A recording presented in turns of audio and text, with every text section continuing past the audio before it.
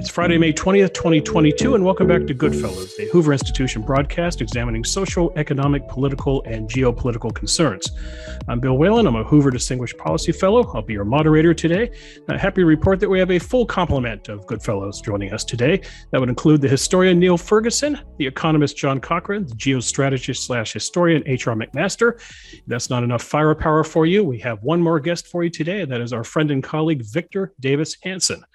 Victor is, of course, the Martin Ely Anderson Senior Fellow here at the Hoover Institution. He is a historian and a classicist, a prolific author and columnist, and in his spare time, he somehow manages to run a family farm. He is a multi-generational farmer in California in the San Joaquin Valley. Victor, thanks for joining us today.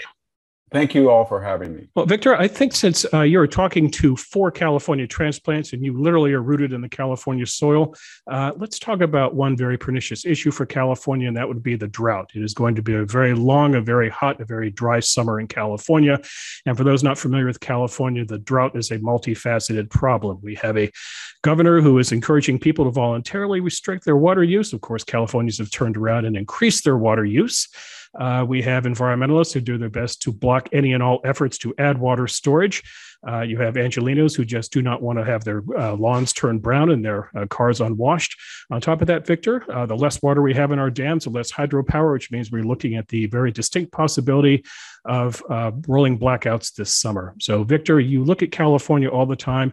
You need water not just to have a very fertile front yard because it actually matters for your crops.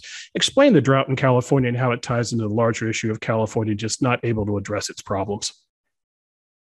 Well, 2/3 of Californians live where 1/3 of the precipitation. And the opposite is true.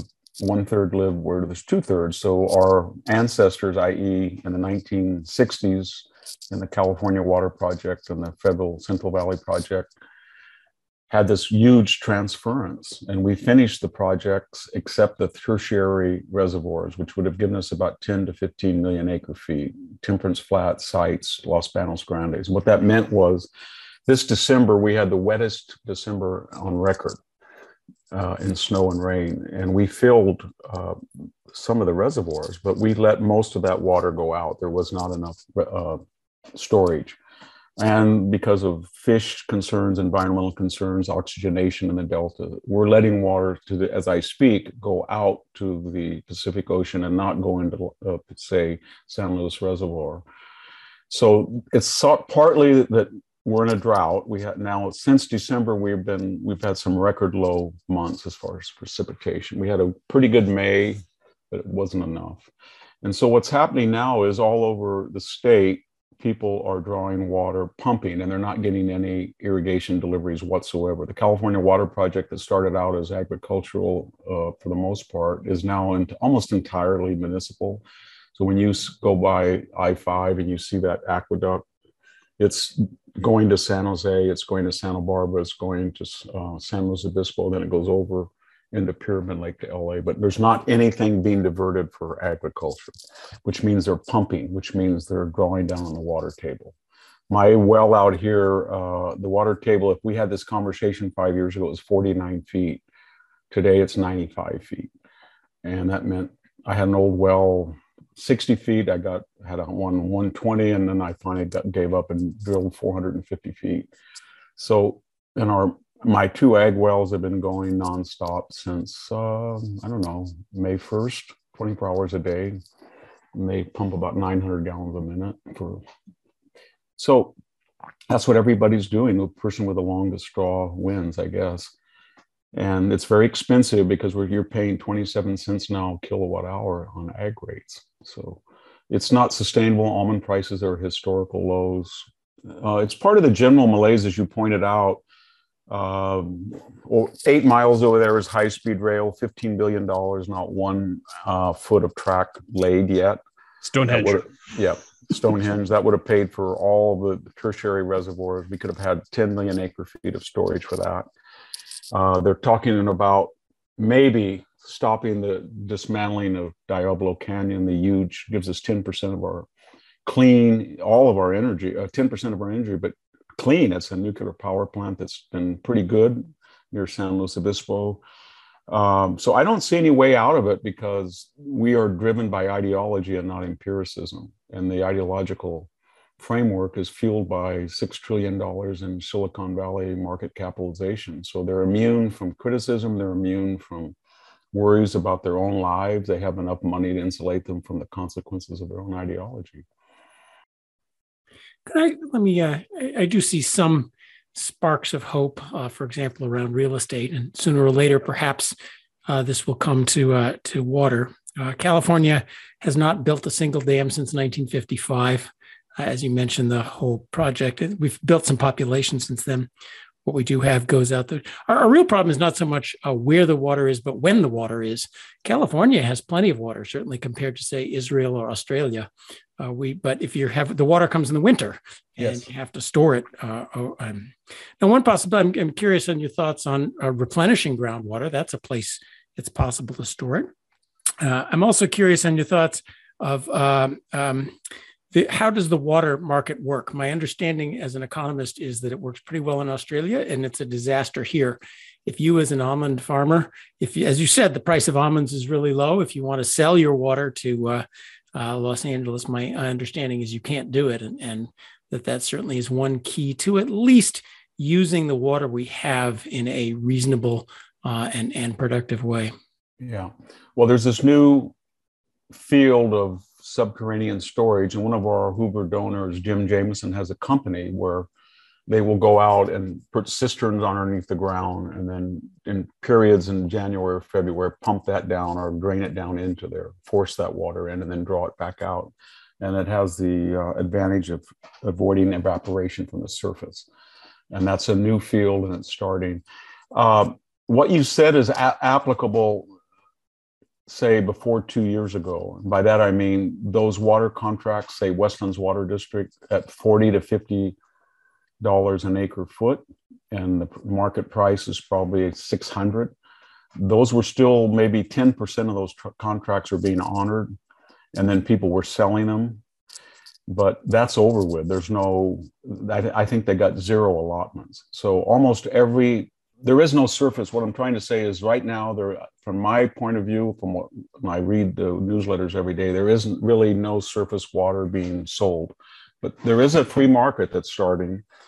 The problem is that when you have almonds, which are 1.4 million acres, and they get down to $1.53, and you're paying $500 per acre foot, you're losing money. So what's happening is that whole corridor, the 5 million acres along the coast range, the so-called west side, that has no groundwater. It's 1,500 feet deep, and it's prohibitive to pump. What I mean by that is, here, if I turn on a pump at 90 feet for $2 an hour, I can get, as I said, 800 or 900 gallons a minute. You get 200 gallons a minute for $200 an hour over there. So it doesn't make sense at the price. So I think what we're going to witness is all of that land on the side east of I-5, as you go from the Bay Area to LA, is going to revert back to row crop, whether that's cotton or wheat. And that would mean that each year, if there's not water, then they won't plant. This problem now is, if there's not water, they lose $20,000 an acre in investment. The trees will die. And I think they're going to, if you go by there, in certain places, you'll see whole blocks of almonds. They're either dead or they're being ground up and then removed. Yep. Or there'll be orchards where they'll say, you know what, this is the most productive part of I'll put all my water over here and cut off over there. So the market is reacting, and there is no more subsidized water deliveries that I know of. And my irrigation is it's a local irrigation from district, consolidated irrigation from the Sierra Nevada. We haven't had a delivery in 2 years. So everybody is pumping. Neil, in Sacramento right now, the state is running a $97 billion surplus. To put that in context, Apple last year, its net profit was $93 billion. About 2/3 of that money, Neil, comes from about 0.5% of the state population, wealthy people. And yet the state at the same time seems to do its best to try to drive wealthy people out of the state. There's a distinct possibility, Neil, with the bear market approaching and perhaps a lengthy recession, that California could soon be going from black to red. Are you going to be surprised if that happens? Well, I sometimes think California is aspiring to be the Argentina of the 21st century. Argentina at the beginning of the 20th century was one of the world's rich economies. And then it spent the rest of the century committing a variety of forms of financial and monetary suicide, mainly because of the power of the different interest groups that came to dominate Argentine politics. And California seems a very similar case. Its potential is perhaps the greatest of any comparably sized region on Earth. And yet its political economy has a sort of death wish quality to it. We have a one-party state. There isn't effective opposition by the Republican Party. The Democratic Party in California, can survive, more than survive, live high on the hog with donations from the wealthy elite. And the result is kind of multi-layered craziness at the state level, all the way down to the local level, to the level of public schools, as well as the craziness that California exports in the form of its politicians, Nancy Pelosi, Kamala Harris. And so we're witnessing a kind of super Argentina that is, in fact, at some point, either going to self-correct. At some point, Californians are either going to say to themselves, this craziness has to stop. We need to clean up California politically if it's to have an economic future. Or if that doesn't happen, then California is going to become a place where the wealthy elite don't want to live anymore. And then you're left with that enormous red ink scenario that you just hinted at, Bill. But we're not quite there yet. The exodus is easy to exaggerate because a few big names get the headlines. Right. In truth, I don't think we've really seen a big enough drain of wealth from the state to meaningfully hurt the finances when times are good. But as the economy heads towards quite likely recession, maybe later this year, more likely next year, that may change and the finances may start to look rockier. But I can't in the end figure out which it's going to be. And this is what's hard about doing history in real time. Is it actually capable of correcting itself? The United States collectively has tremendous powers of self-repair. I'm sitting here in New York, as you may possibly have worked out. And New York, when I first came here, which was back in 1981, when I was but a lad, was a pretty messed up city, and it kept being messed up for much of the rest of the decade. But it got its act together, even although it somehow slipped back. It's a reminder that you can go quite low and turn things around. Maybe California can do that. Maybe San Francisco can do it, because we haven't talked about the urban disaster of California. We've only really talked about the agricultural rural disaster. But I don't know. I'm not certain it can self-repair. I wonder whether it's actually just going to be Argentina in the end. Let me put in two words, and I'll channel HR a little bit for hope, and then we'll turn to HR for hope. It's not so much the wealthy elite. There are pockets of California will remain nice retirement communities. Look at Carmel. There will always be rich people there. It is the productive elite that are leaving fast and taking their businesses with them, because as bad a place it is, it's a fine place to live if you have money, but it's not a great place to run the business. And that ultimately is, I think, what is going to really hurt California. In the near term, the stock market is going down. And what's going down fastest are all the tech and green darlings located in California. And a large amount of that budget surplus comes from capital gains taxes. So that really, just to emphasize the mechanism for what Neil was talking about, that could the stock market continue going down, especially the tech and green stocks. And California will discover the limits of its finances soon. But the real problem isn't so much a bankrupt state government that can't print its own money. We don't have inflation as a way out like Argentina did. We only have default as a way out. But I really worry about the productive people leaving. Quick question for you, John, and I don't know the answer, and you may. Capital gains tax is a big part of what is keeping Gavin Newsom rolling in dollars. For the reason that you've just given, that party's over. Those huge capital gains that we've seen in and around Silicon Valley really over a sustained 20-year period are disappearing in a puff of bearish smoke, right? Yeah. Not so much bearish, puff of high interest rate smoke. It's very natural what's going on in the stock market. As real interest rates go up, prices of assets go down. And that's houses and that's stocks, and especially prices of long duration assets, something where the cash flows are perhaps imaginary, but certainly long delayed, is going to be more hit by interest rate rises. It's perfectly natural what's happening. And that suggests it's not going to go away, reverse itself anytime soon. It's not about sort of a recession coming or something of the sort.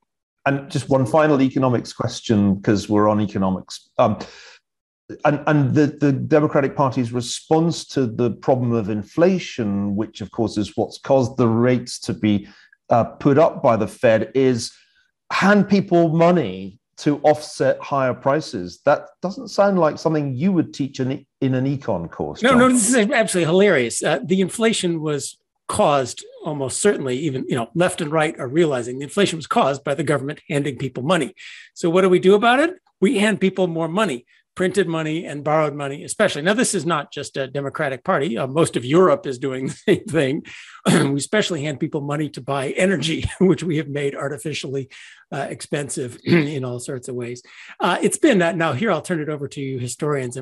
It's been even from my amateur economic historian point of view, it's been hilarious to see all the excuses and bogeymen and witch hunts about inflation that I'm sure Diocletian came up with his inflation. What was it, the 6th century? It's the hoarders, it's the profiteers, it's greed, it's collusion. The chicken farmers have gotten together. Oh, it's Putin's price hike. It's not my fault. The dog ate my homework. Jeff Bezos. Here we are. We're going to have price controls. We are replaying the 1970s as farce. I hear there's a good Crosby, Stills, and Nash concert coming this weekend. Elizabeth Warren wants price controls on energy, especially. Bring back the gas lines. And I hope you have a good 1970s cruiser that you can go park in front of the gas station. The Argentina analogy works for all that too, John. Yeah. Subsidizing things in the face price controls. Right. Absolutely. Yeah. HR, I'm sitting in Charleston, South Carolina, Mount Pleasant, South Carolina. Actually, and this state is governed by a chap named H.D. McMaster. Now, relax. I'm not nominating you to run for governor of California. I like you. I'd not dare do that to you. But it does beg this question. You were talking about a state of 40 million people. It needs a leader. It needs a general to lead the army. But can you lead an army of 40 million people, HR? Well, you have to have certain leadership qualities, right? You have to be able to frame complex problems and come up with real solutions instead of non-solutions based on ideology, which is what we're talking about here. And so I just, as we bridge from economics, into politics, I'd like to ask you, Bill, and Victor, those who follow state politics, what you think the prospect is for correction. You see an inkling of it in San Francisco by voting out the school board, for example. You see people like Michael Schellenberger, who wrote the book San Francisco, running for governor. You see Rick Caruso in LA saying, okay, enough of this lawlessness and the narrative about defunding police when many of the stores that he was owned were being systematically, looted by criminal gangs. So let's not forget our own Lanhee Chen. Let's not forget Lanhie Chen. Oh yeah, of course. Yeah, absolutely. So our own Lanhie Chen. So it could be the state. What is the title? Is it comptroller? State controller. Controller. So, okay, guys, you tell us. What are the prospects? I think you have to educate the population. You have to galvanize people. I think a part of the California population that probably doesn't buy into all this nonsense are recent immigrant citizens, right? Who's, they don't share the values and the ideology of the people who are, destroying our school system and trying to rename Abraham Lincoln, high school, or defunding the police or the various degrees of social justice warriors who are actually inflicting harm with these nonsensical policies on energy and water and so forth. So, all right, if I can just put in another, an optimistic note here too. A very large number of Californians volunteer to serve in our military, and they serve with great distinction and then come back to their communities as veterans. A statistic that I saw over the last couple of years that may surprise you is that 1 out of 9 of every of the servicemen and women who have given their lives to defend our nation since the mass murder attacks of September 11th, 2001 are Californians. So those Californian veterans come back with a sense of duty to their country and make tremendous contributions in the state. Hoover Institution has a veterans fellowship, which I'm really proud of Hoover for having. And what they do is they take proposals from veterans who want to make a difference in their communities and in this country, and then give them the opportunity to have access to the resources of Hoover and more broadly at Stanford to mature that project and then roll it out at the end of that fellowship year. Two of those fellows worked on California live fires, and you can probably find a seminar on that after today. I think it comes out today, but it's just one example of really a bottom up, citizens of the state saying, "Okay, enough of this. Let's roll up our sleeves and get to work." It is impressive. So California goes to the polls on June the 7th, and we'll see what message the voters send. And Victor, meanwhile, other states around America have been voting. I'm trying to read the results, as have been John and Neil and HR, and I'm a little baffled. On the one hand, if you're looking at this from Donald Trump's perspective, the glass is half full. You got J.D. Vance winning the Senate primary in Ohio. On the other hand, the glass is half empty. Brian Kemp, the incumbent governor in Georgia, is going to probably win his primary next week, and if the polls are correct, he's going to win by 30 points, Victor, which is a slap in Trump's face. So you watch these elections, as do we. What are your thoughts on this? Yeah, I think I agree with you. I think it's hard because there were so many. I mean, Trump didn't. I mean, by every standard, Kemp follows the MAGA agenda. I think he didn't get the endorsement because he had a vendetta against him, and there was no way in the world Perdue was going to win that. And I think he endorsed Perdue because he was angry at Kemp. But on every issue, Kemp followed what Trump otherwise would approve of. There was a couple of things, though. I think basically it's a confirmation of the Trump agenda.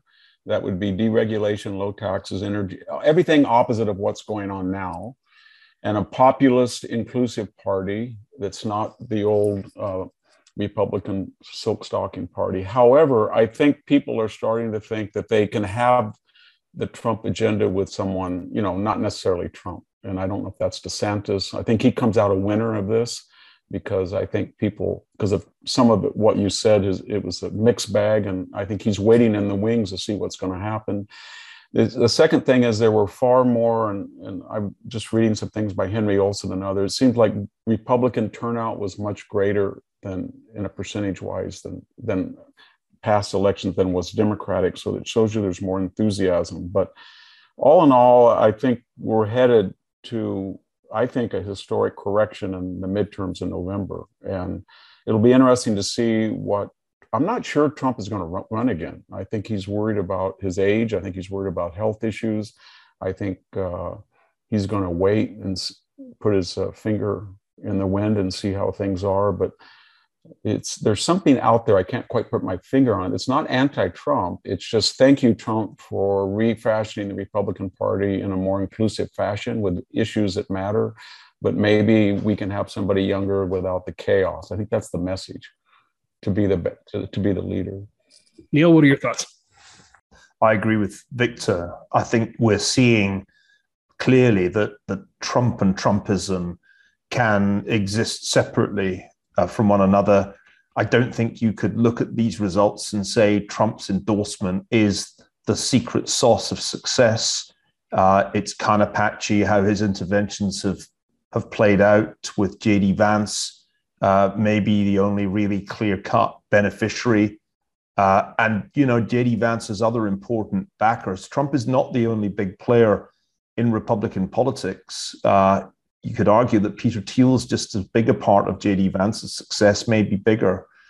I think Victor's right. And I also hope he's right, because I think there's a good reason why only on one previous occasion in American history has a president served 2 non-consecutive terms, Grover Cleveland, way back in the late 19th century.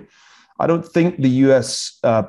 Electorate, by and large, likes people to have second acts. And my sense is that a candidate who's younger, who has perhaps a little bit more experience as a governor, can do much better in 2024. One final point, in a way, the issue landscape has changed. And we saw that already in Virginia. Education has become a huge part of the revulsion against progressivism. Because where are progressives doing the harm that is most lasting and most troubling? They're doing it in public schools, as well as, of course, in private schools, where the ideology of progressivism is just as rampant. That's not a great Donald Trump issue, let's be honest. Whereas other figures, particularly Ron DeSantis, know exactly how to play these issues and to appeal to a really broad range of voters, including Hispanic and African American voters. So my sense is that this is indeed good news for Team DeSantis. I was talking to a very experienced observer of American politics, far more experienced than I am, who said, you know what, it could be DeSantis Newsom in 2024, just to segue from our last conversation, and that would be an interesting a contest. And I doubt very much that any Democratic candidate is going to stand much chance in 2024. But let's not underestimate Newsom's ability to perform. He certainly would be a far more formidable opponent for DeSantis than President Biden or Vice President Harris. I'd like to chime in. What some of the commentary I've seen has been interesting. Trump is in some ways following his base, as he always has. That was his great talent, is figuring out quickly what people wanted. But he's not really anointing kings. He's trying to follow who the kings are, and you can kind of see that in the results. I think that everyone is tired of the great steal of 2020, and that's not happening. And I think people recognize that as a result of Trump's actions between the election and January 20th, he simply is not electable, and people want to win. And I think that is, people are making that shift from person to policy for a reason. In fact, perhaps we should be more upset about 2016 than 2020, given the way things are going. But I want to challenge you all a little bit on the wonders of Trump policy. A lot of it was great. Some of our own senior fellows, Kevin Hassett, for example, was working at the Council of Economic Advisors and doing some wonderful deregulatory stuff behind the scenes. But there are some, there is an isolationism in the Trump populism. Big tariff barriers, which are now causing us troubles with things like infant formula. And of course, pulling out of Afghanistan was not Joe Biden's idea. It was Joe Biden's catastrophe. But it was Trump's idea. And I sense a big worry about where are we going in Ukraine.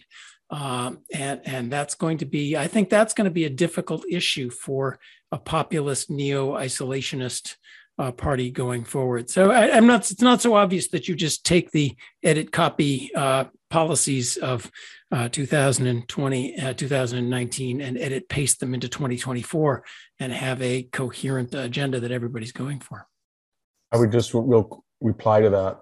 I think the public, whereas Trump was probably going to get out of Afghanistan or leave us very tiny, irrelevant residual force, the public blames Joe Biden for the manner in which that happened. That was a debacle. And correctly so. Correctly. And then I would also say that in addition to that, Ukraine, everybody I think supports the idea of helping Ukraine. But there is a golden mean there when you're just eliminating debate basically and rushing through $40 billion. And you have people like Colonel Vindman talking about offensive operations inside Russia. People are forgetting that this is the first land war in history in which a nuclear power is directly involved on the European continent. It's never happened before.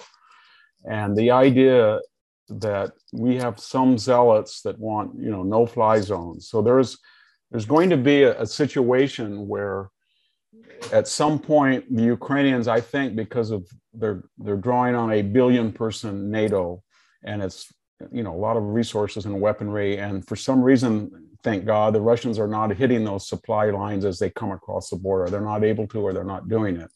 But as Ukraine gets stronger and stronger, and there's internal divisions inside Russia that I think are going to start to appear, they're going to have an existential question about these predominantly Russian-speaking borderlands that were illegally acquired by Putin. They'll probably at some point be able to make some pretty good progress. And then they're going to have a problem. And that is they keep going across the border and saying God did this or something and attack Russia. And what do you do? I mean, what is the idea? So, Victor, why are you portraying Ukraine as an aggressor? I mean, they're defending their country. No, I'm not. You said they're going across the border. I mean, they're hitting inside Russia. They have to hit inside Russia. Yeah, right. They have to hit. I agree. But I'm saying, I didn't say they were an aggressor I said they did operations inside a nuclear power. I'm not talking about morality or anything else. I'm just talking about realpolitik.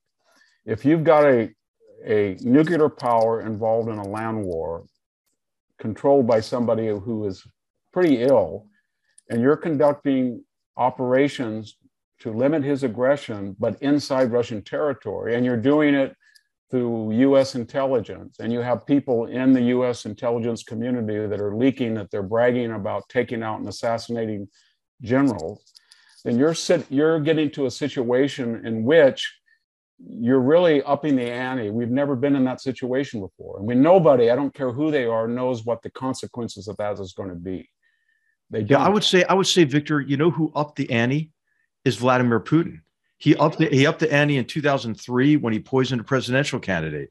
He upped the ante when he conducted a sustained campaign of political subversion that sparked the modern revolution. Then he invaded the country in 2014. He continued to prosecute the war. Nobody was more. He's got an ace up the sleeve, but in terms of upping the ante in this context, he's the one who's rattling the nuclear saber. And I've just got to say, I mean, he has to know that, first of all, I don't think nuclear weapons are usable in Ukraine, right? The winds blow to the east, and what is the viable target? Is he going to commit mass murder with one of the most destructive weapons on earth against Slavic peoples? I mean, what would be the military advantage he would gain from doing so? Because I think he has to recognize that it's a suicide weapon for him, and so I just think that, whereas you were pointing out, I think some idiocy on the part of people in our government, who leaked, this intelligence, who wanted to look big, when they're talking to reporters, and you're right about all that. But I think the overall context is the person who is escalating this is Vladimir Putin. And actually, though, he has the most to lose if this conflict were to expand into the Black Sea, for example. But it wasn't logical, given the status of the Russian military, to think they could have a shock and awe, take out Kiev in 4 days. And that was crazy to begin with. And people had advised him, and that was crazy. And yet he did it. And he did it probably because, we had asked him to pump oil, or we had told him not to hit these cyber targets, but these cyber attacks are okay, or we put a temporary hold on offensive weapons again. But whatever the problem is, he's not acting rational. And I'm not saying that's an excuse that you don't yourself be rational. I'm all for pushing him out of Ukraine. I'm just suggesting that when you have a lot of people talking about cross-border operations onto Mother Russia on its land, whatever the justified pretext, then you have escalated, whether that's the right word or not. You're in a new situation. And I don't know what he's going to do. I don't think he knows what I don't think he knows what he's going to do. Okay, let's get Neil in this. Before John asks his question, I want to agree with Victor, but to slightly change the focus. I don't think the nuclear scenario is as likely as it was a few weeks ago, because I don't think that the Russian military would carry out the order if Putin were to give it, and that he would need their compliance. It's a two-key system in effect. But I think there are other aspects of our strategy that are risky, that aren't getting as much attention. So if you think about the explicit strategy of weakening Russia, if you think about where we're going with this, I think it's into pretty dangerous unknown territory. Earlier today, I was speculating on another call about the point at which we would make missiles available to the Ukrainians to sink more of Russia's Black Sea fleet. within minutes, the story broke on Reuters that that's exactly what we're thinking of doing to end the blockade of Odessa. So the escalation of this war, not just in terms of the tens of billions of dollars that the US has now committed to the Ukrainian war effort, but in terms of the quality and scale of weaponry we're making available to Kyiv, I think is leading us into somewhat unknown territory. What do we mean by weakening Russia? Are we clear in our minds that regime change is, in fact, a desirable objective? It seems to me that the Biden administration is quite open to that. And I don't think Biden's Warsaw speech was a slip of the tongue. The entire speech was, in fact, a call for another 1989 to happen. But this is actually very risky. And by the standards of Cold War I, it's almost unfathomably risky. At the time of the first Cold War, no American president would have called for the overthrow of the Russian leader. I also think we have to ask ourselves what the grand strategy is here. And this is a question I'd like to throw at Victor and HR. Are we fundamentally using Ukraine as a proxy war to signal to China, keep your hands off Taiwan? There are certainly people in the administration who think that way. It is not an accident that Joe Biden is off to Asia, visiting US allies in Asia. I think part of what is driving the armament of Ukraine is, in fact, a strategy that is mainly concerned with China. But one consequence of this is, of course, to drive Russia entirely into the arms of China and ensure that Russian resources will be available at bargain basement prices to the Chinese government. So my sense is it's not so much the nuclear threat. I'm less worried about that than I was a few weeks ago. It's more that I'm not quite sure where this takes us. But you're absolutely right, Victor, to emphasize that it's a risky strategy that's being pursued here. And I must say, when I hear the French president and the German chancellor say we should really be trying to get a ceasefire now, I'm inclined actually to agree with that. I don't like where we're going here because I think it's fraught with risk. So I want to disagree with that strongly. This is our last chance for people to believe what we say. In 1994, we said we guarantee the territorial integrity of Ukraine if you give up your nukes. And that means Crimea, that means the Donbass. Since then, where have we been? We have been one line in the sand in Syria. We sold out the Kurds. We pulled out of Afghanistan after $1 trillion, not tens of billions of dollars. And now what worries me, the only respectable end I can see is the territorial integrity of Ukraine, including Crimea and Donbass, and no ceasefire, permanent war, permanent division. If anyone's going to believe us again, which, the Middle East, why are they not on America's side? Because they've seen that we don't mean anything we say. That's what I think was worst about the statements, that our new war aims are to permanently weaken Russia and regime change in Russia, is that is incredibly dangerous for just that reason. What we needed was Saddam Hussein #2. We're going to roll back every single inch of the territory of Ukraine and stop at the border. And make it absolutely clear this stops at the border. That's, what does Russia get for her nuclear arms?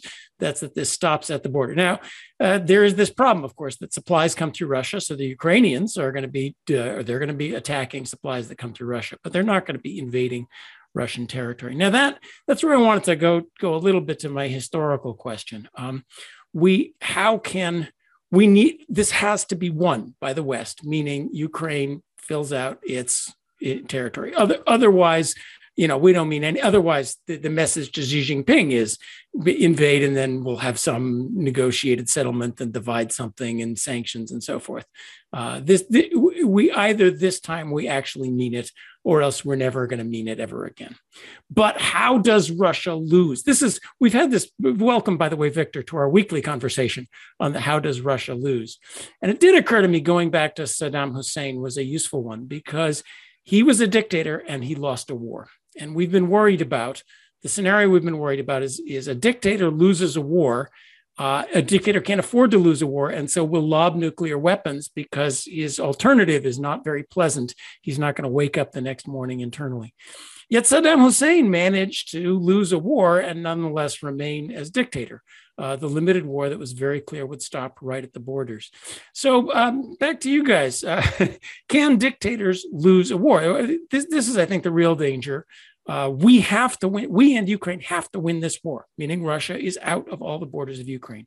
How can Russia lose that war without inevitably needing what Biden has said it now means, which is the overthrow of Vladimir Putin, which is going to lead to all sorts of risky, unpredictable behavior. It seems Putin could stay in charge, but I want to hear from you guys about that, especially. Why does anybody think that the Russian people don't support the idea that, and I disagree with them, but why would they think that they would go to war and then lose not only the war, but they would lose the area that they seized? And when we talk about Crimea, I understand it's Ukraine and everything, but there is some notice. I mean, in World War II, there 100,000 Russians were killed in von Manstein's siege of Sebastopol. They have there's graves all over that area. They have some history there. So the idea that we're going to expel them all over, great. It sounds great. I'm for it. But that's going to require a commitment that's well beyond what we have now. And Neil pointed out about, I think rightly so, offensive. You're going to have to stop all supply by sea to the Crimea. And that means you're going to have to take out a lot of Russian ships, supply ships, warships. You're going to have to sink them.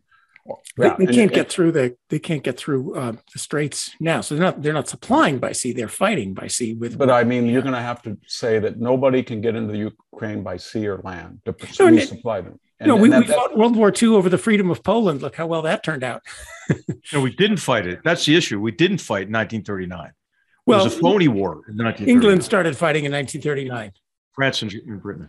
You're assuming you can get a president that's non-compos mentis with 39% approval rating to unite the country, to up its commitment beyond 40 billion, because that's what it's going to take to get every Russian off of the latest war, get them out of Ukraine, get them out of all the Russian. I think we're going to extremes here, right? I think these are sort of red herrings, right? So what I'd like to do is just comment, I think, on four fundamental misunderstandings that I think are, that are maybe undermining our ability to understand what we have to do next. The first is the word escalate, right? How is it an escalation to provide Ukraine with weapons that it needs to defend its own territorial integrity, right? Or to take back its territory? I do not see that as escalatory.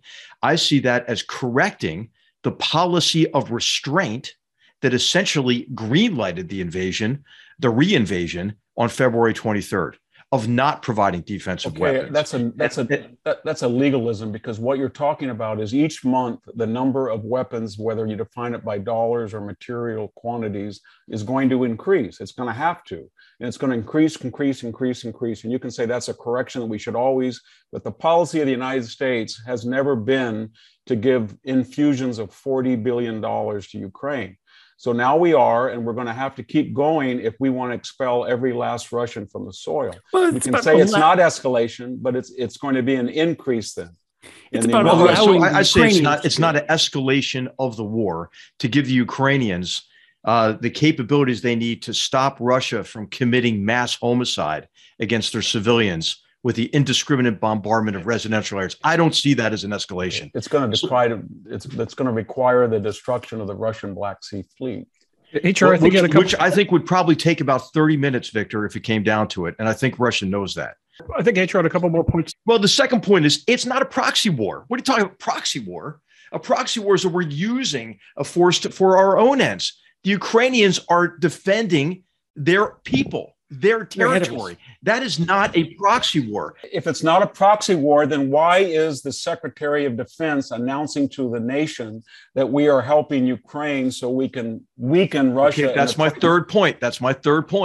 Right? I think he did not speak in a precise manner. But what our objective should be is to constrain Russia's war-making machine, economically and financially. That should be the goal.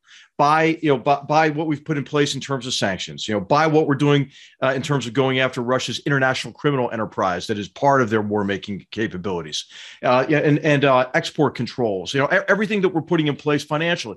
That's what he should have said, right? Is that we want to reduce the resources available to Russia so it can no longer sustain its war-making machine. That's what I think he should have said. And then finally, on Neil's point, on a ceasefire, Neil. I mean, come on. I mean, and Macron. I mean, I can't believe you're siding with Macron on a ceasefire. So, when did we have the last ceasefire? Right, 2014. How did that work out? Minsk agreement. What did the Minsk agreement do? It just basically locked in the status quo and allowed Russia to consolidate gains in Donetsk and Luhansk. The time for the Ukrainians to push the Russians out of the south and the east is right now, because if it doesn't happen right now, the Russians are going to consolidate those gains, and it's going to become more and more difficult and more costly. And by the way, there's no off ramp for Putin. When Putin takes the off ramp, he's just looking for the next on ramp. And what the control of that southern coast allows him to do is to just slowly choke Ukraine out, which is what his plan is going to be. So, I just think that, a ceasefire ought to be, if there's a ceasefire, let the Ukrainians decide, right? I think us advocating for a ceasefire right now is ludicrous after the Ukrainians have suffered so much. How about let Zelensky decide that and provide him with all the capabilities we can to see if they can generate enough combat power to reverse the gains, at least the gains that have been made since February 23rd. And I think that is a realistic approach. And then, hey, whenever the Russians want to sue for peace or the Ukrainians want to accede to some kind of negotiations, let them figure it out on their own terms. Okay, HR, but very quickly, good, great idea. But then let's not have the president of the United States say that the purpose of this war is to remove Putin from power, which he did say. He said he wanted Putin out of power. And we had the Secretary of Defense said the purpose of this war is to weaken the ability of Russia, basically. And well, so we're getting from the top people who are saying that we have an agenda. Okay, that's fine. But I'm saying to fulfill that agenda, it requires a level of means that is not there. And I don't think that the American people are willing to. I won't use that's like President Obama saying Assad must go, right? Yeah. Without having the right. So I agree with Victor. I agree with you. I agree with you on that. A lot of times we get most adamant in our discussions, Victor and I, when we agree with each other. Hey, the last thing I'll say though is, hey, this war, of course, is having a worldwide effect. I mean, we talked with Larry Summers about Farmageddon on the horizon. It's happening now. So under the theme of what more can we do, I think instead of a no-fly zone, I think we should open up a maritime humanitarian corridor to Odessa to provide humanitarian assistance, but also to export grain, to import fertilizer, to mitigate the catastrophe that's happening. We should all, Victor, you and I have our offices in the Hoover Tower, and it's you and I and Herbert Hoover up there, on that floor, and it makes me think of what Hoover did after World War I and World War II. We're going to need a relief effort internationally that's analogous to the efforts that Herbert Hoover ran. HR, you're saying to me that the troika of Joe Biden and Lloyd Austin and Mark Milley are going to oversee an armed U.S. naval escort through the Black Sea to Crimea and then protect this huge lift and then be stalwart and supportive no matter what. Because if they do that, and after what we saw in Afghanistan, and I just don't think that is a very wise thing to do at all. Well, I'll tell you, I guess it's just a question of how many people you want to watch starve to death, right? I mean, it's a question of how many people I don't want to see dead. Well, the other way of achieving this would, in fact, be to stop the fighting and end the war. And this is precisely why I'm sympathetic to the idea of our doing that, rather than continuing to pursue the policy, which I think has been the policy of the administration from the get-go, of letting this war just keep going. In 1973, a comparable outbreak of conflict in the Middle East had enormous inflationary consequences for the world, not just in terms of the price of oil, but the price of food. And we're rerunning that history with the difference that in 1973, Henry Kissinger fought very hard to end the fighting and prevent Israel from overreaching, which it might well have, given that Israel was well supplied with US arms. Kissinger made sure that the Israelis didn't humiliate the Egyptians and the other Arab states. And that's not what we're doing now. In fact, we're driving the Ukrainians to humiliate Russia and to destroy Russia's conventional forces. And HR, with all due respect, allowing. You think we're driving the Ukrainians? This is a highly risky thing to do. It is Ukrainians are way out in front of us. Really taking a big risk in allowing what I think is going to be overreach. Look, there are Ukrainian special forces already operating on Russian territory. You don't think it's passers-by who are blowing up Russian fuel deposits.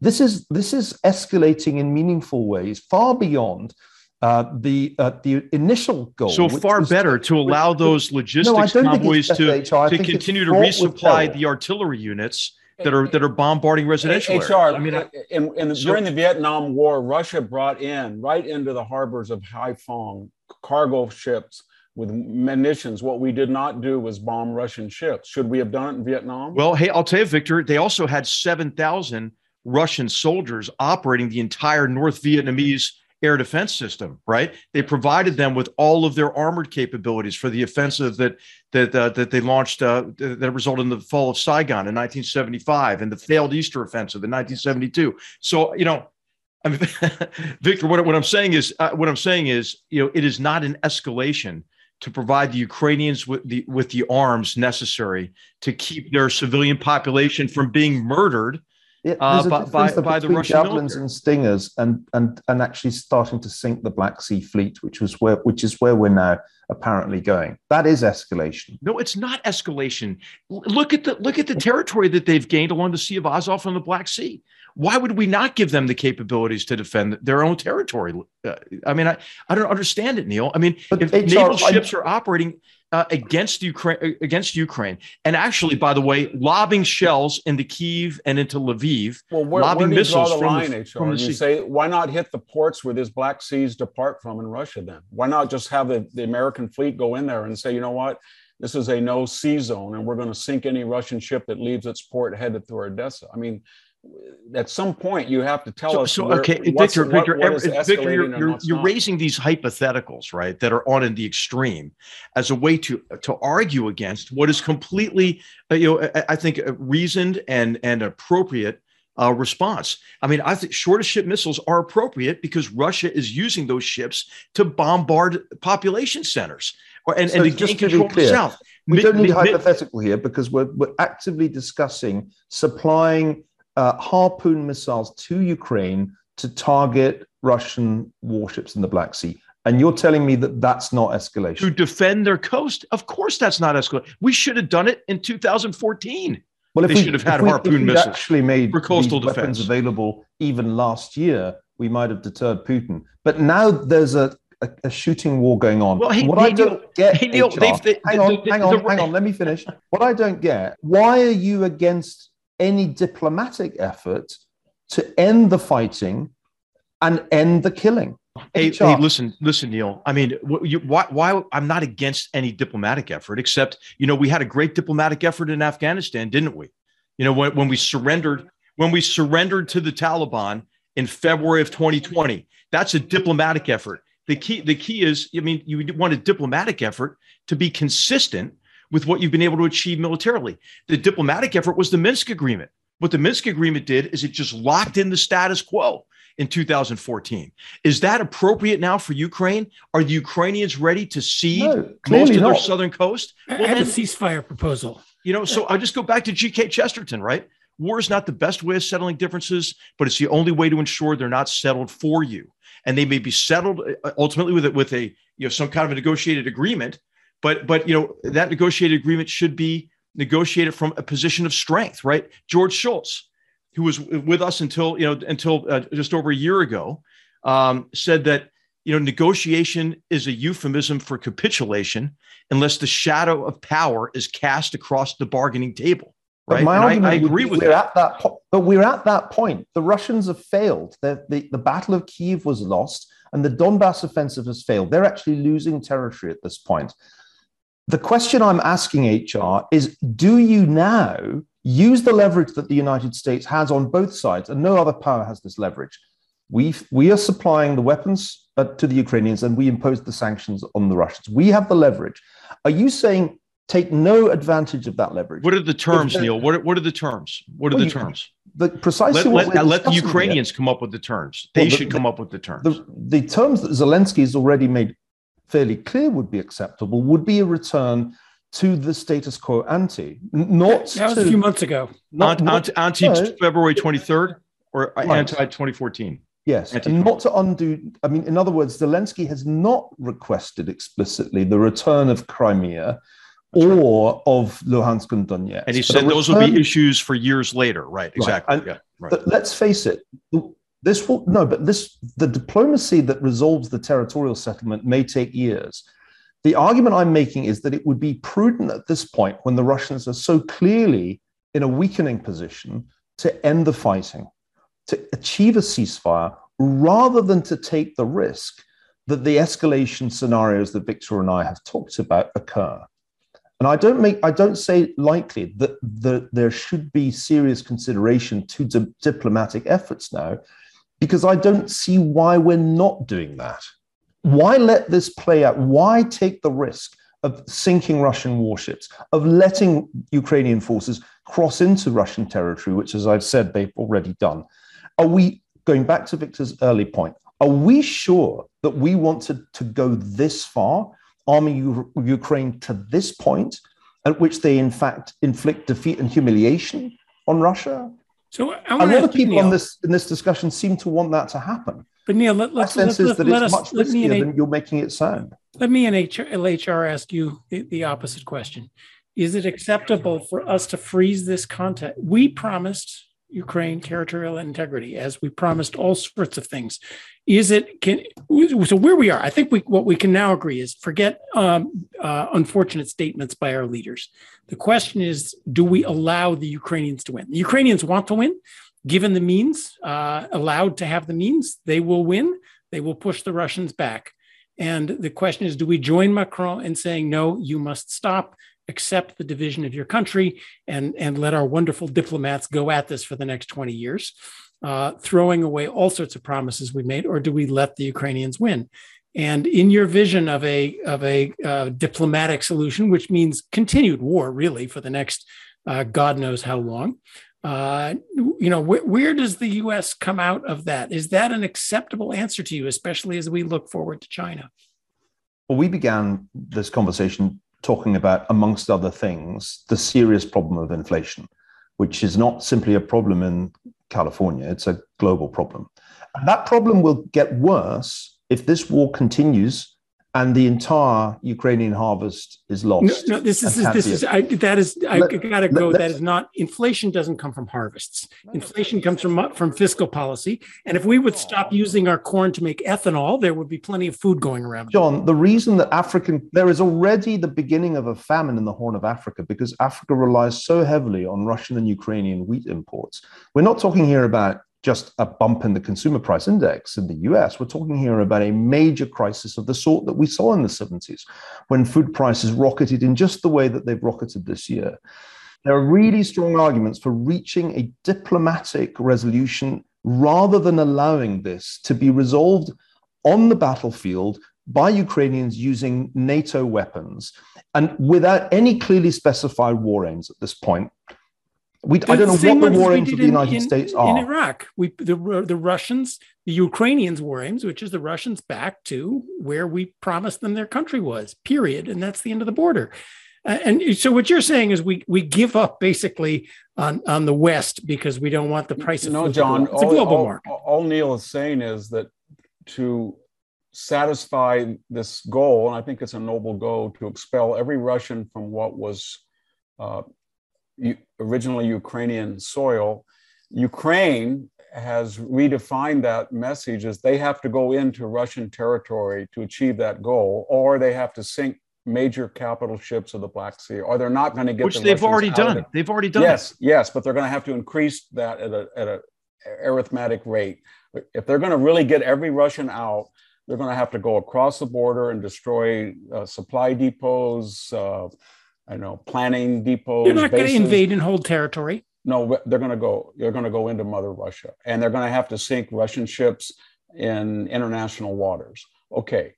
And every time we know historically, every time the Russian army goes beyond its borders, whether into Finland or into Poland, it doesn't do very well. And every time anybody goes inside Mother Russia, whether it's the Swedes or Napoleon or the Nazis, you name it, they don't do well. If you want to get we're not invading and seizing territory. No, wait. If you want to get the Russian people galvanized, and you want to get them really galvanized, then the best way to do it is to sink the Black Sea prior to the Russian fleet and to start blowing up even more depots inside Russia. And you will get a Russia who sees this as the Great Patriotic War. I guarantee you that.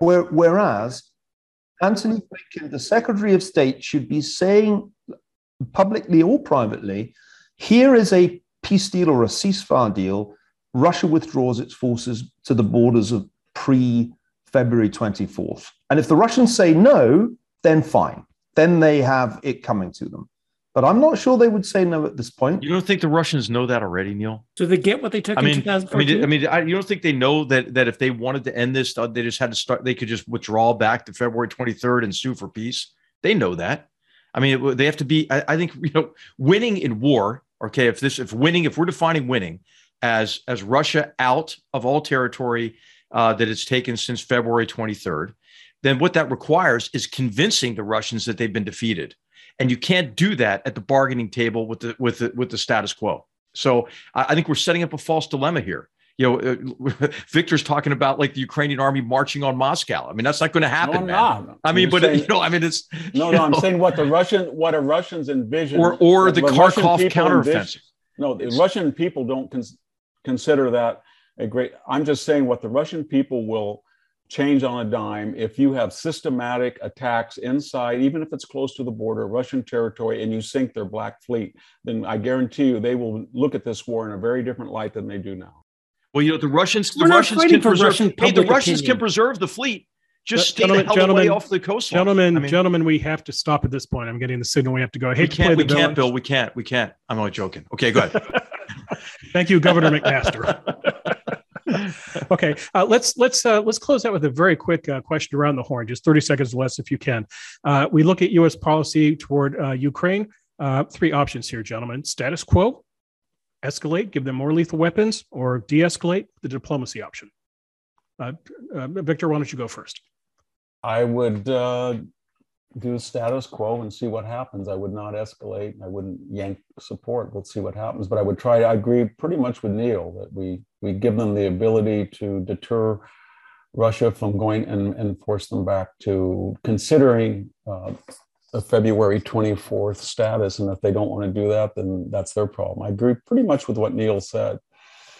John Cochrane, escalate, de-escalate, status quo. So I like I'm sure HR is going to do. I'm going to refuse that giving them more weapons is equal to escalating. We're going to give them the weapons they need. I think the historical analogy that I always started this whole thing with was Saddam Hussein in the first Iraq War. I think we need a loud retrenchment of our war aims. We are going to support Ukraine in its aim to go back to what we promised and Russia promised and Germany promised and France promised in 1994, the territorial integrity of Ukraine, and not 1 inch further. And we're going to let the Ukrainians do it, because that's where we are now. Do we let the Ukrainians do that, or do we try to stop them from it? HR? Yeah, I would say it's not an escalation to give the Ukrainians the capabilities that allow them to stop the indiscriminate murder of their civilians. And if that's shorter ship missiles, if that's medium air defense, if that's artillery systems, if it's radars, if it's drones, okay, I don't see that as an escalation. And then I think it's necessary to help the Ukrainians achieve what they need to achieve militarily, such that they can determine the contours of the peace on their own terms. Okay, and Neil, you get the last word. The United States has played two roles over the past century: to be the arsenal of democracy, which is the role that it's playing now, but also it has been a peacemaker. And my argument is simple. given that we have the power to deliver more and more weaponry, which in Glasgow is called escalation. I don't know what you mean when you say increased weaponry is not escalation. I'll definitely have to have that explained to me later. Or lethal weapons, Neil. Let's just make it clear to the Russians. Here's the choice. Here is a peace plan. And it's a peace plan that takes us back to the status quo ante. And it must be very clear that if you don't accept this, if you don't accept withdrawal of troops, if you don't accept a true ceasefire, withdrawal of troops from Kherson, for example, then the war goes on. But we cannot simply be an arsenal of democracy with an open-ended commitment to this war and no explicit aims. Let's declare what peace looks like and tell the Russians and the Ukrainians, over whom we have leverage too, this is what peace looks like. Do you accept it? That is the proper role for the United States. And I don't understand why we're not trying to play that role. Okay, well, gentlemen, thank you for such a dull, dispassionate conversation today. Please, really start showing your opinions. That's it for this episode of Goodfellows. A housekeeping note, we'll be back in the first week of June, and our guest will be the director of the Hoover Institution, Condoleezza Rice. So look for us then. And one way to make sure you don't miss Goodfellows, subscribe to us. When you subscribe to us, also review us, leave some comments for it as well. On behalf of the Goodfellows, Neil Ferguson, H.R. McMaster, John Cochran, our special guest today, Victor Davis Hanson. We hope you enjoyed the conversation. Take care. If you enjoyed this show and are interested in listening to more content featuring H.R. McMaster, subscribe to Battlegrounds, also available at hoover.org/battlegrounds.